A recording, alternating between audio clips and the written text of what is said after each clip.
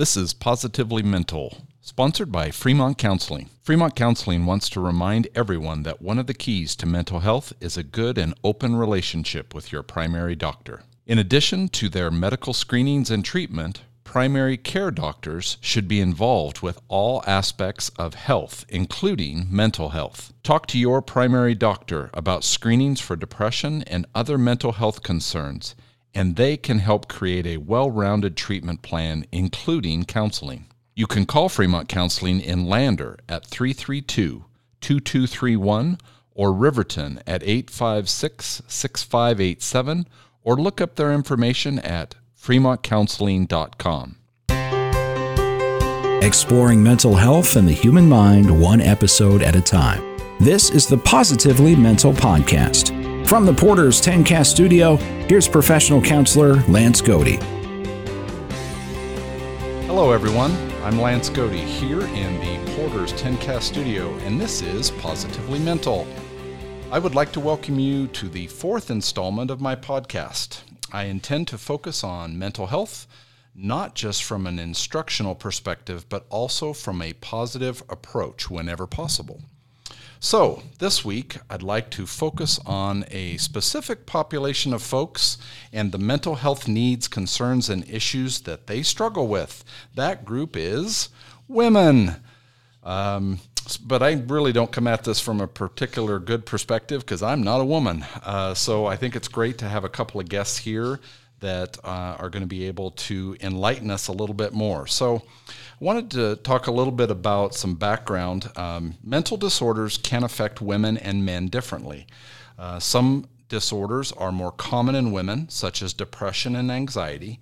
There are also certain types of disorders that are unique to women. For example, some women may experience symptoms of mental disorders at times of hormone change, such as postpartum depression and perimenopause-related depression.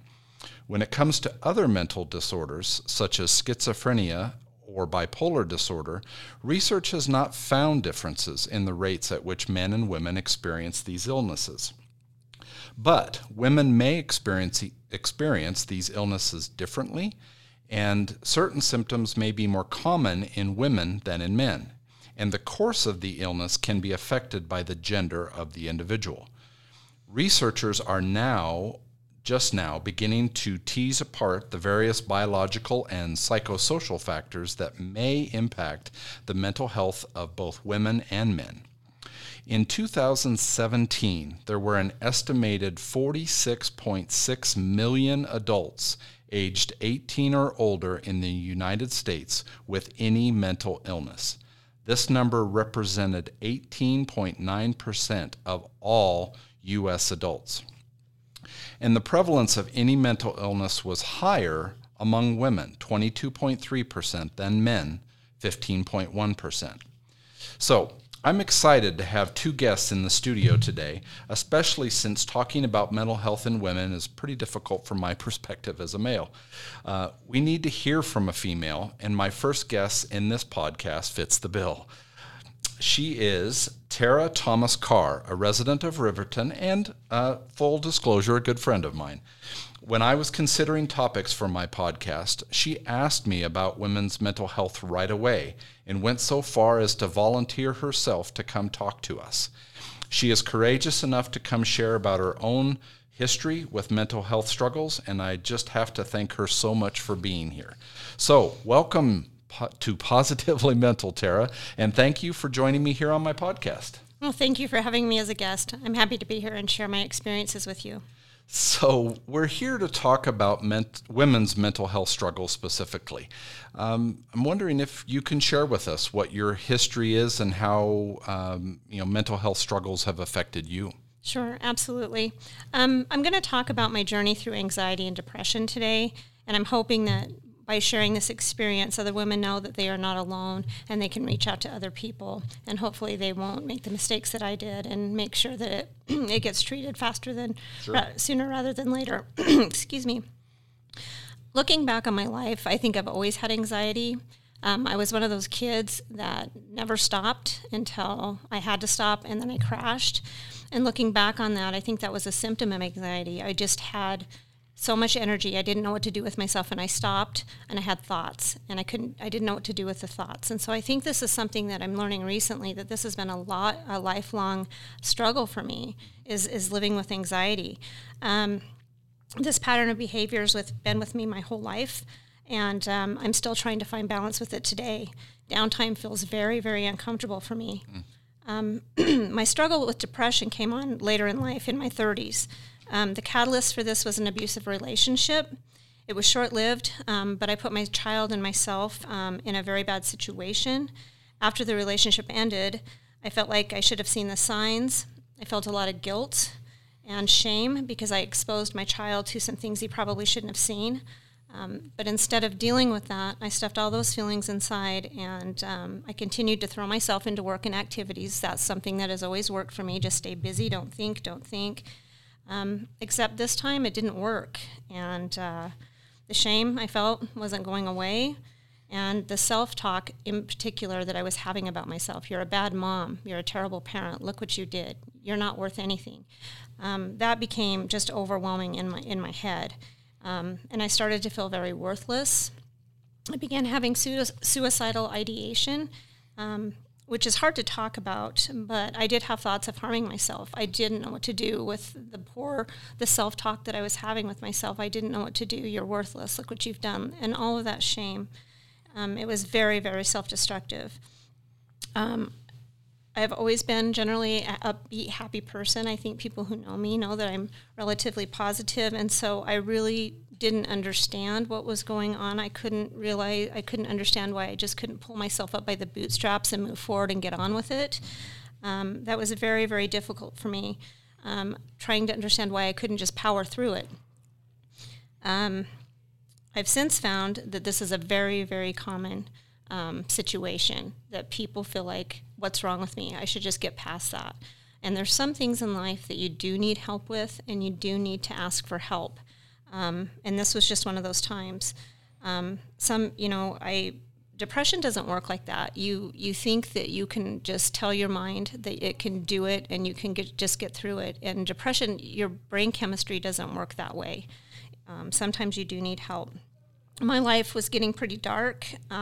Things started to suffer. It was all I could do to get up in the morning and go to work. It was hard to get my son to school. I wasn't taking care of myself. I wasn't showering regularly. But I was slapping on a happy face and making sure that people didn't know how dark and dreary I was. And I call this time in my life the dark time because it was just black. There was nothing brought me joy, not my child, not my work. And it was very frightening for me. I didn't feel like I could talk to anybody about it. So the one thing that I did, and this continued for over a year, so I tried to power through this by myself for over a year. And I made the decision that changed my life, and I asked for help.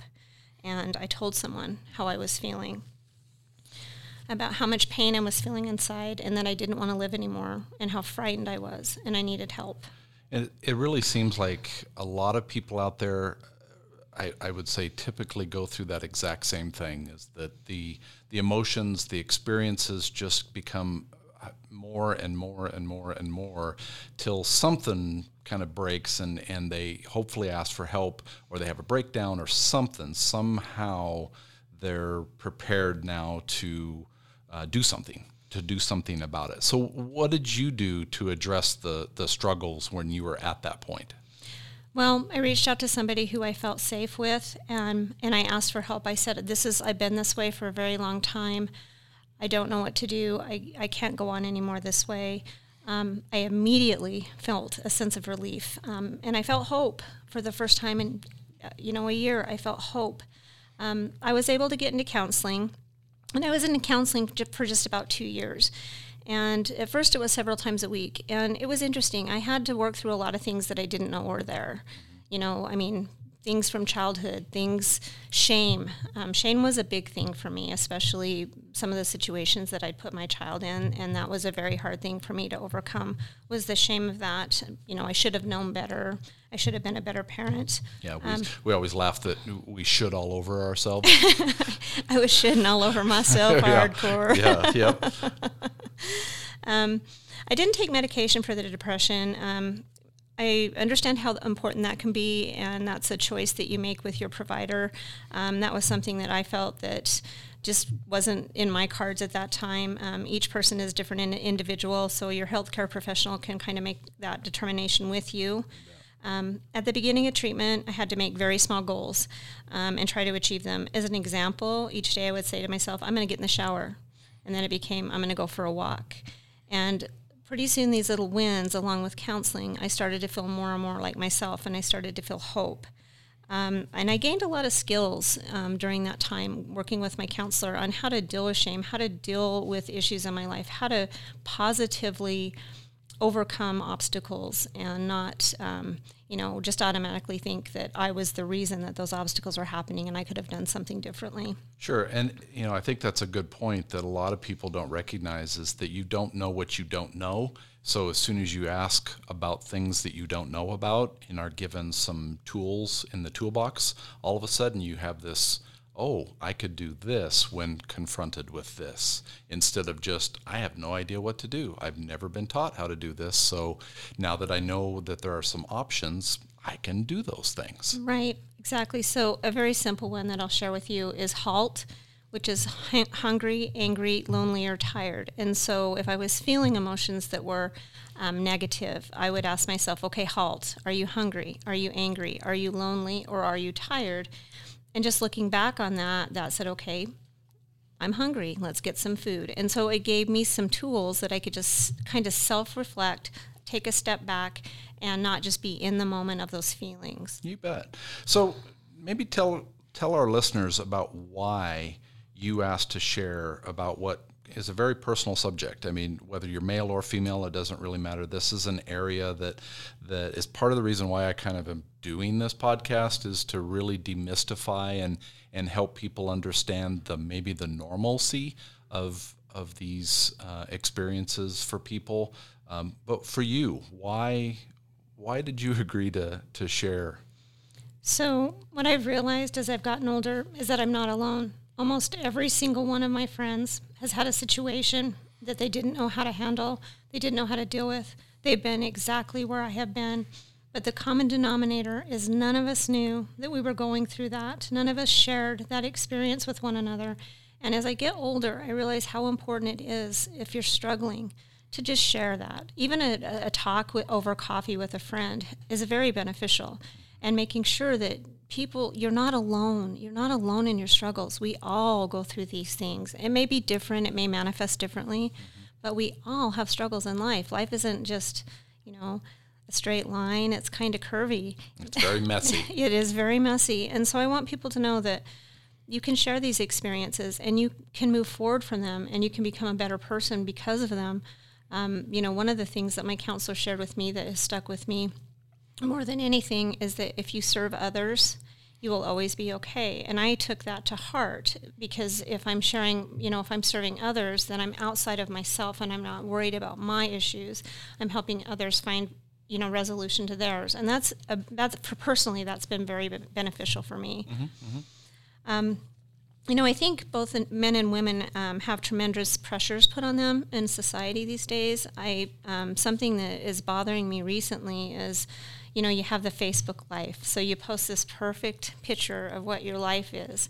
But there's always that underneath surface, and everybody has that underneath surface. And so what you see maybe isn't what really is going on. And so I caution people to really reach out and get help and to talk to somebody, because what you see, you can compare that and say, why they have such a great life. Why isn't mine that great?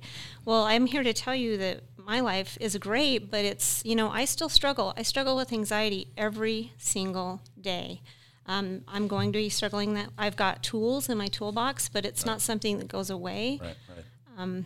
It's always going to be there. Mm-hmm. Yeah. I just have to remember to go back to the tools that I have. Right. Absolutely. So we talked a little bit about recommendations, some things that you've done, other things that you would recommend for people struggling with depression, anxiety, other mental health issues? Talk to somebody. Call a hotline. They get you resources. Resources are so important. Make sure that somebody knows. If you're in a situation where you feel suicide, like you're going to, reach out. Just say, I need some help. It's so dark, but there is hope. I'm here to tell you that there's hope. It's changed my life. The counseling that I had has truly changed my life. And I think, recognizing that, emotional states are always a part of us, and recognizing that sadness, depression, anxiety, worry, stress, all of those things are a part of who we all are. It's when they become overwhelming that we have the opportunity to hopefully examine and take some actions to kind of do something differently. If we know what that is. If you don't necessarily know because you've never been trained to know, or because you're kind of not in control. A lot of times, whether it's brain chemistry or certain circumstances in life that are outside of your control, those things can really take a hit on your emotional state. They absolutely can. And something else that I want to point out is that asking for help is not a weakness. It is absolutely a brave thing to do. And it is an act of self-care. It's the bravest thing I think anybody can do, is just to say, I need help. I cannot do this by myself. Everybody at one time in their lives will need some help. And the point is making sure that you get that help before it gets to a point where you are in that black place and you can't dig yourself out. Mm-hmm. Absolutely. So you mentioned anxiety for you and how that's, has a tendency to rear its ugly head at times. I think perhaps a number of listeners also struggle with the same thing. Any particular things in the anxiety realm for you that really seem to work for you? So I'm a runner, and I began running again because of my anxiety, and that's something that's been very beneficial for me. Also, there's a breathing technique that you do, and so when I get in those moments, I tend to wake up with anxiety. There's no rhyme or reason for it. My heart's beating rapidly, my head, I get stuck on a thought, and I recognize now, though, that is anxiety. It's going to be there, so what can I do about it? And I'll do a breathing exercise where I'll breathe in for 5 seconds, hold it, and then breathe out for 5 seconds, and I do it about 10 times, and that really tends to kind of reset my brain a little bit. I tell people when I have anxiety. Running for me, though, that's my outlet. It's a positive thing, and so that's something that I do, and it just kind of clears the cobwebs for me. I think that there's kind of a brain chemistry response to that as well. You bet. That really helps me out. So that's one of the ways that I deal with that. And I think, you bring up a good point, is doing something that's enjoyable, something that releases endorphins in your brain that kind of counteract that, whether it's the anxiety, whether it's the depression. Those have a tendency to be chemical reactions going on, and you can influence those chemical reactions by doing something, even if it's a little something. A breathing exercise changes your chemistry. Getting outside, you mentioned it early on, is just getting up and setting small goals, just going to take a shower, and then rewarding yourself for the fact that you did that. Right. You set a goal, you did it, and that becomes a habit that perpetuates, and you just build on it a little bit at a time, every little time. What happens when you have setbacks? What do you do to deal with setbacks? Well, it's funny you should mention that, because this past week I have had a setback. What I tell myself is my brain is lying to me, and my brain is lying. So that thought, you're not good enough, you're not... nobody likes you, all of those silly little things, my brain is lying to me. And so I ask somebody for validation and say, okay, this is the situation. Is this how you see the situation? And then they can tell me and put me in the right frame of mind, my brain is lying to me. And so then I can tell my brain, you're lying to me.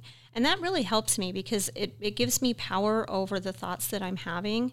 That's been a very beneficial sort of strategy that I've employed through my anxiety. Sometimes it's just I've got to walk. I've got to do something. And I know that sounds kind of counterintuitive, because anxiety, you do more. But if I just get out there and start breathing, maybe running, talking to somebody, that really does help. But your brain does lie to you. Yeah. I think that's a an epiphany for our session today is that to really remind the listeners that sometimes your brain is a liar. It's sending signals, it's doing things that really are counterproductive to what's going on it's lying to you. And I think that's an amazing way to think about that. But that the cool part is that you still are in control, so you can do things like asking friends, asking a counselor to verify, okay, this is what the brain's telling me. Is this real? Is this a true thing or a false thing? And then when you have enough people, even one or two trusted people that can give you the feedback to say, this isn't right. Something's not right here. You can go, yep, brain, you're off. And we're going to do something about it. So we're going to go get outside. We're going to, go for a run. We're going to go play and do something enjoyable to kind of counteract that lie. Right. Another thing that I've employed is that I tell myself each morning, you're going to have a great day. You're going to take this day by storm. You're great, you're smart, and these sorts of things help my brain, those lies that my brain is telling me, it helps me kind of counteract that. Yep. It's kind of a Jedi mind trick that I play with my brain. Absolutely. Positive affirmations are a huge help for people. The old Saturday Night Live, I'm smart enough, I'm good enough, and gosh darn it, people like me. Exactly. There's absolutely not only just something to that, research says there's something to that. You can rewire your brain and basically tell your brain to quit lying to you by training it on how to do it differently. Positive affirmations are absolutely that, right. One of those techniques. Another thing that I do is if I get a thought stuck in my head, let's say I'm driving down the road, I focus on the mountain and I say, the mountain is beautiful. And I keep telling myself that, and I just redirect my brain to something else, and it typically passes for me. So that's something that neuroscience is showing, that if you can redirect that thought to something else, it gets you out of that thought. Correct. And I'm also practicing that as well. Yep, it's the interference of that habit.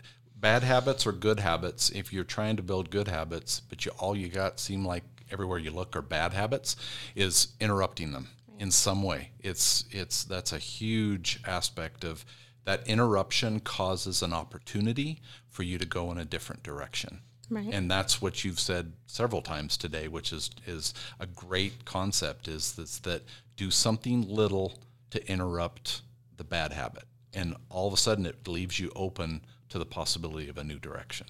Right. And, I recognize now that this is going to be a lifelong thing. I think at one time I thought, I'm just going to be cured of my anxiety. I don't believe that I'm wired that way now. I believe that that's just not a logical conclusion to the way that my anxiety manifests for me. But I do know that I have a tool set, and if I need more tools, I know who to contact, I know who to get a hold of, and I work on these things every single day. Yep. Looking for trusted people in your life. Look for those trusted people. It's family, it's friends, it's professionals, whoever they are, that you can reach out to and ask for some guidance and some feedback, and those trusted people are going to be a big part of your life. And once again, I just want to reiterate that it is very brave to be able to say, I need help. And it is an act of self-care. And it is not a failing. You are not failing as a person. You are actually being incredibly brave. And that shows that you are trying to make a change to get better. Right, absolutely. Well, thank you so much, Tara, for sharing so much of your personal life. It's certainly not easy to share personal things, and I admire your courage in doing so, and I appreciate your time today. Well, thank you. If by sharing my story I help one person, it will be worth it. So thanks for having me on. You bet. Thank you. So we are now going to transition to my second guest. Barb Rogers is the author of A Borrowed Address, a true story of homelessness, depression, and family secrets, a book that's been out for a bit, not too awful long, though, I think. Welcome, Barb, to Positively Mental. Well, thank you for having me. Yeah, how long has the book been out now? Well, the ebook came out in late 2018. Oh, okay. And the paperback has only been out for about 6 months. Great. Okay. So the title of your book tells us a lot about what's inside of it, but can you provide the listeners a little bit more about the book and the people in it? Okay. The subtitle of the book is A True Story of Homelessness, Depression, and Family Secrets. And if you get a chance to look at the cover of the book on Amazon, or it's now available at Mr. D's in Lander also. Oh, uh-huh. What I'd like to point out is there's a reason for the items that are on the front cover. And the bike was Nate's. Nate is my cousin. Mm-hmm. And the bike was his only way of transportation. He had some problems with alcohol abuse and had a few DUIs, and that was what he went everywhere on. Sure. The mailbox was his only way of communicating with me. He did not have a phone, and so we wrote letters back and forth. Mm-hmm. The stargazer lily was one of his favorite flowers, and he used to grow that in his mom's garden. And the cat that's near the bike was his best friend. Mm-hmm. So that kind of tells a lot about the story. Absolutely. Right there. So what was the gist of telling this story? What kind of motivated you? Well, I don't think maybe I would have written my story had it not been for Nate. He was he didn't get past high school. He had gotten himself into a little bit of trouble in high school, and he went to work for a lumber company, and so he made decent money. But he didn't have sometimes real good common sense, and he ended up in some trouble. And much of what he wrote about, his addictions and his issues and his family, problems in his family, it actually almost paralleled my own family in many ways. We had some secrets in our family that were not divulged for a very long time, and so we would write back and forth and talk about a little bit of this, and I mostly tried to let him do the talking about his life and how he screwed it up, and his taking care of his mom because there was no other, no one else to do it. Mm-hmm. So he had to quit his job in order to take care of her. And so when she passed, he was without a job and had very little to account for. Mm-hmm.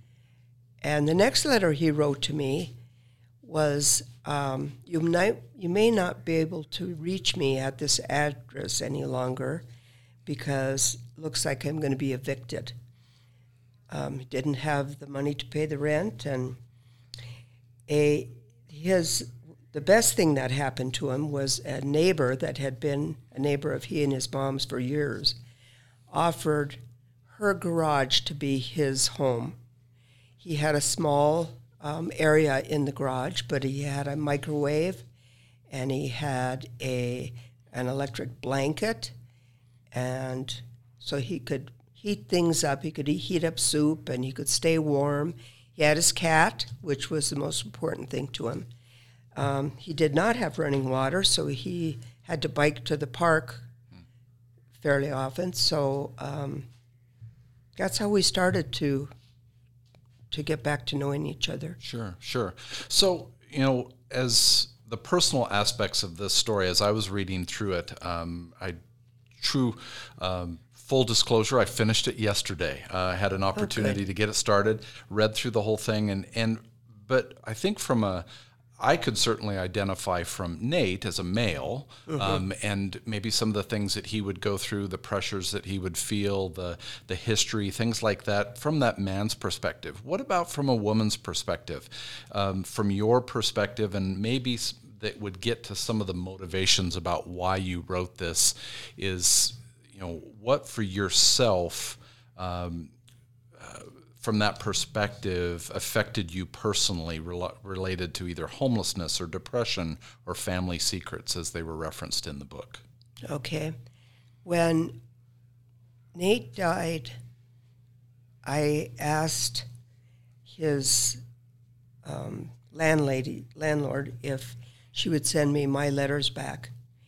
And it took me a year to pick them up again because it had been difficult to have him be in such a mess and died because of it.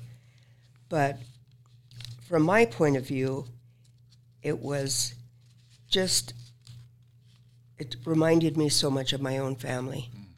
We had secrets, we had suicides in our family, and trying to make sense of that or trying to get it out was very important to me because I was keeping too much in, and I don't think that's healthy at all. So, right.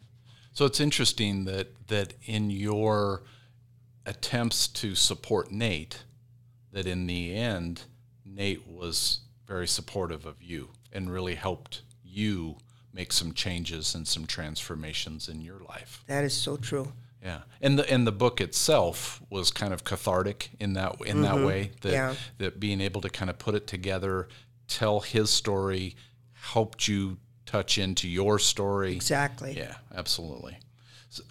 So it's an interesting perspective, I think, really trying to make that connection for yourself.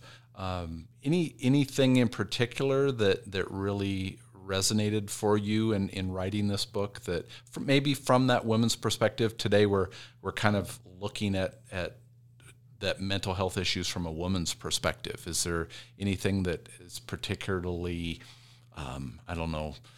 that has come to you as a result of this that you can share? Well, I think so. I was the only girl in a family of 5.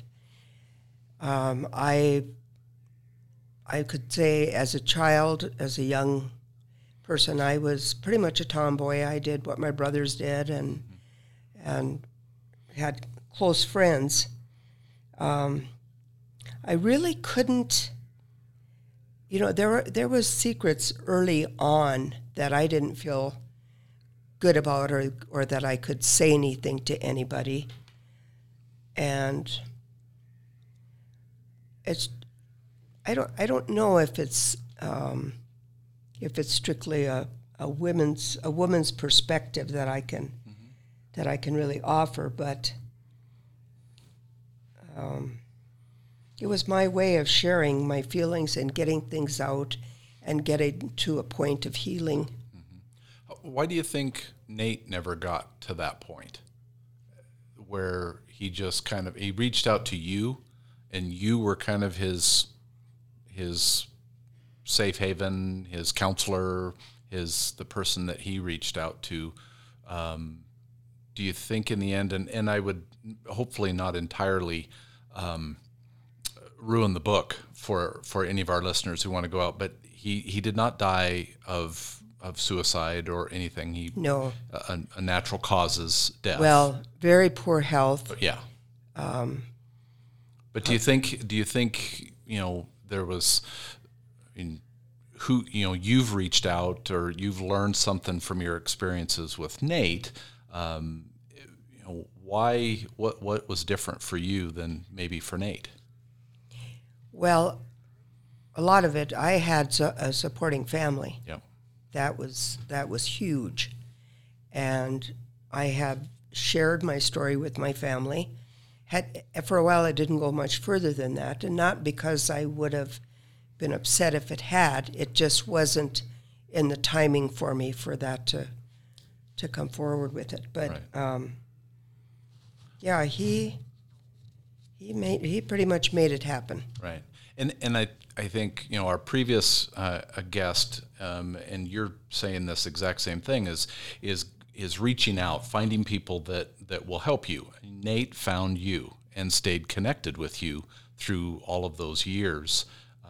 your story talks about even as youngsters, you had a bit of a connection and stayed connected. You were close in age, so that was certainly part of it. Usually, as children, we play with the ones that are closest to us in age, but the key seemed to be for me is that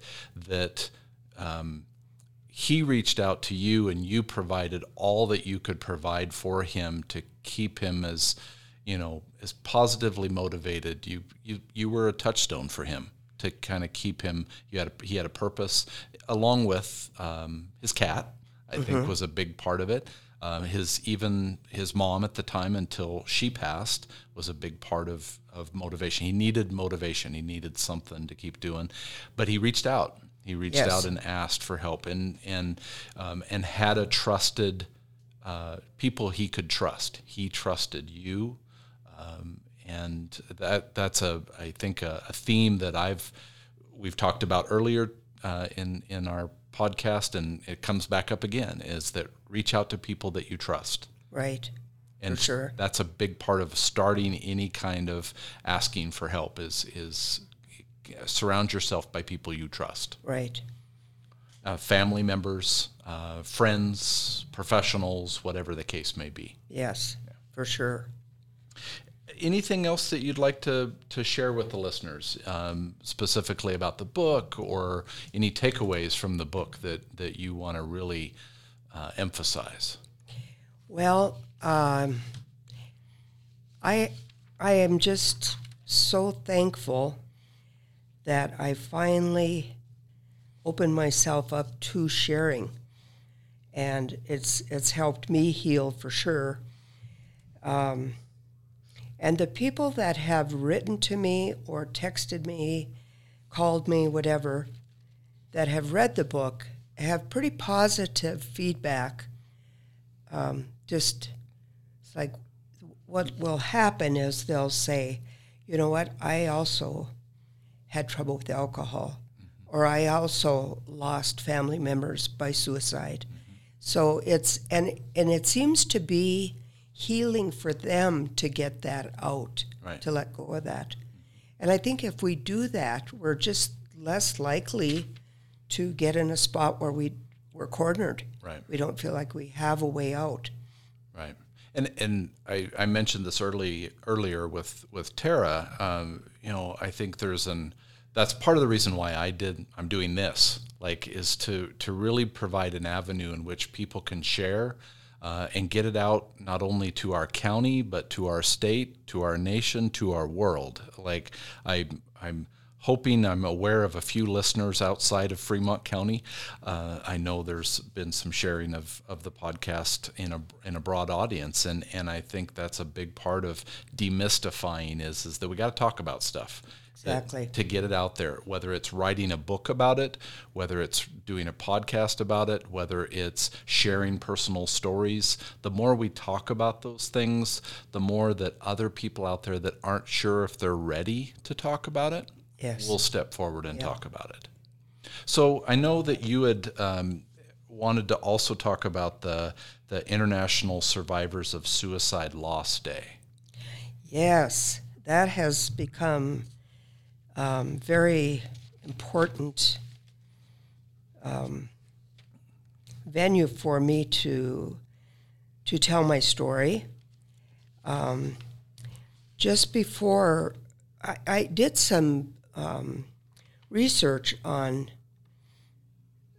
if there was something locally. Is there a Wednesday night that you can go to the library and you can talk to people that have also lost relatives to suicide? I called a number, and the lady that answered the phone said, well, we used to have those meetings, but we quit because no one was coming. I really need to get that out of the paper.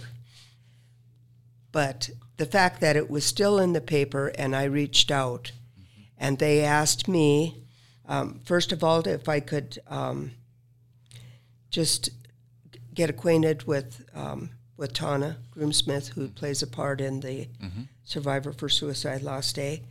And we did meet, and we had a good visit. And she was able to introduce me to other people. And I'm going to backtrack just a little bit here. Mm-hmm. When I first started hearing about this and wanted to be a part of it, to help in some way, one day I got on Facebook and my niece had posted a Facebook on recognizing the suicide survivors of Suicide Loss Day. Oh, okay. And then she talked about her depression. I had no idea. She's talking about her depression on Facebook. I could not talk about it for years. Right. So she was a brave young lady, and she realizes that she has something that may be handed down to her through genes. Right.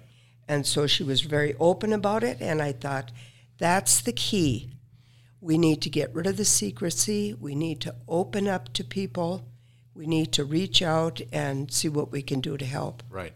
And kind of in a full disclosure, I learned about you and the book from Tana. Tana Groomsmith at Fremont County Prevention had reached out to me knowing that I had started this podcast and had said, it would be, I think Barb would be a great guest for you to have to talk about the book that she wrote, but also to just talk about that, again, the demystification of suicide, mm-hmm. and that it's okay to talk about it.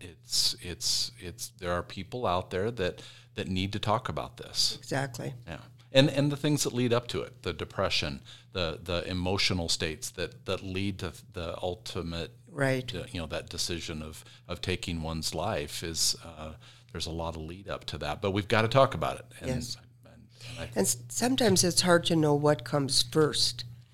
The depression, the alcoholism. I mean, does it necessarily go hand in hand? Not always, of course. Mm-hmm. But I think one sometimes leads to the other because it's they feel like they're either left out or that nobody understands, or I can't live the way I'm living. Maybe I did something that just is haunting me. Right. But so that was a very, I was so glad she did that because that even helped me. Gotcha. It's like, hey, that's what we're doing. We're trying to get the word out. You bet. Absolutely. And there was probably 30 people that showed up for the Suicide Loss Day, and it was there was some people from the group home. There were people from Fremont Counseling, either retired or still working in it.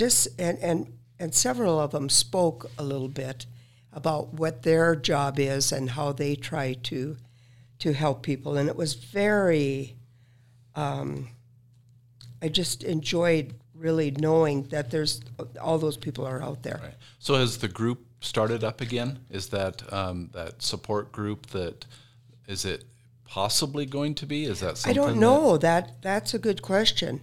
It's not just about having an ad in the paper. You need more than that to get something really going.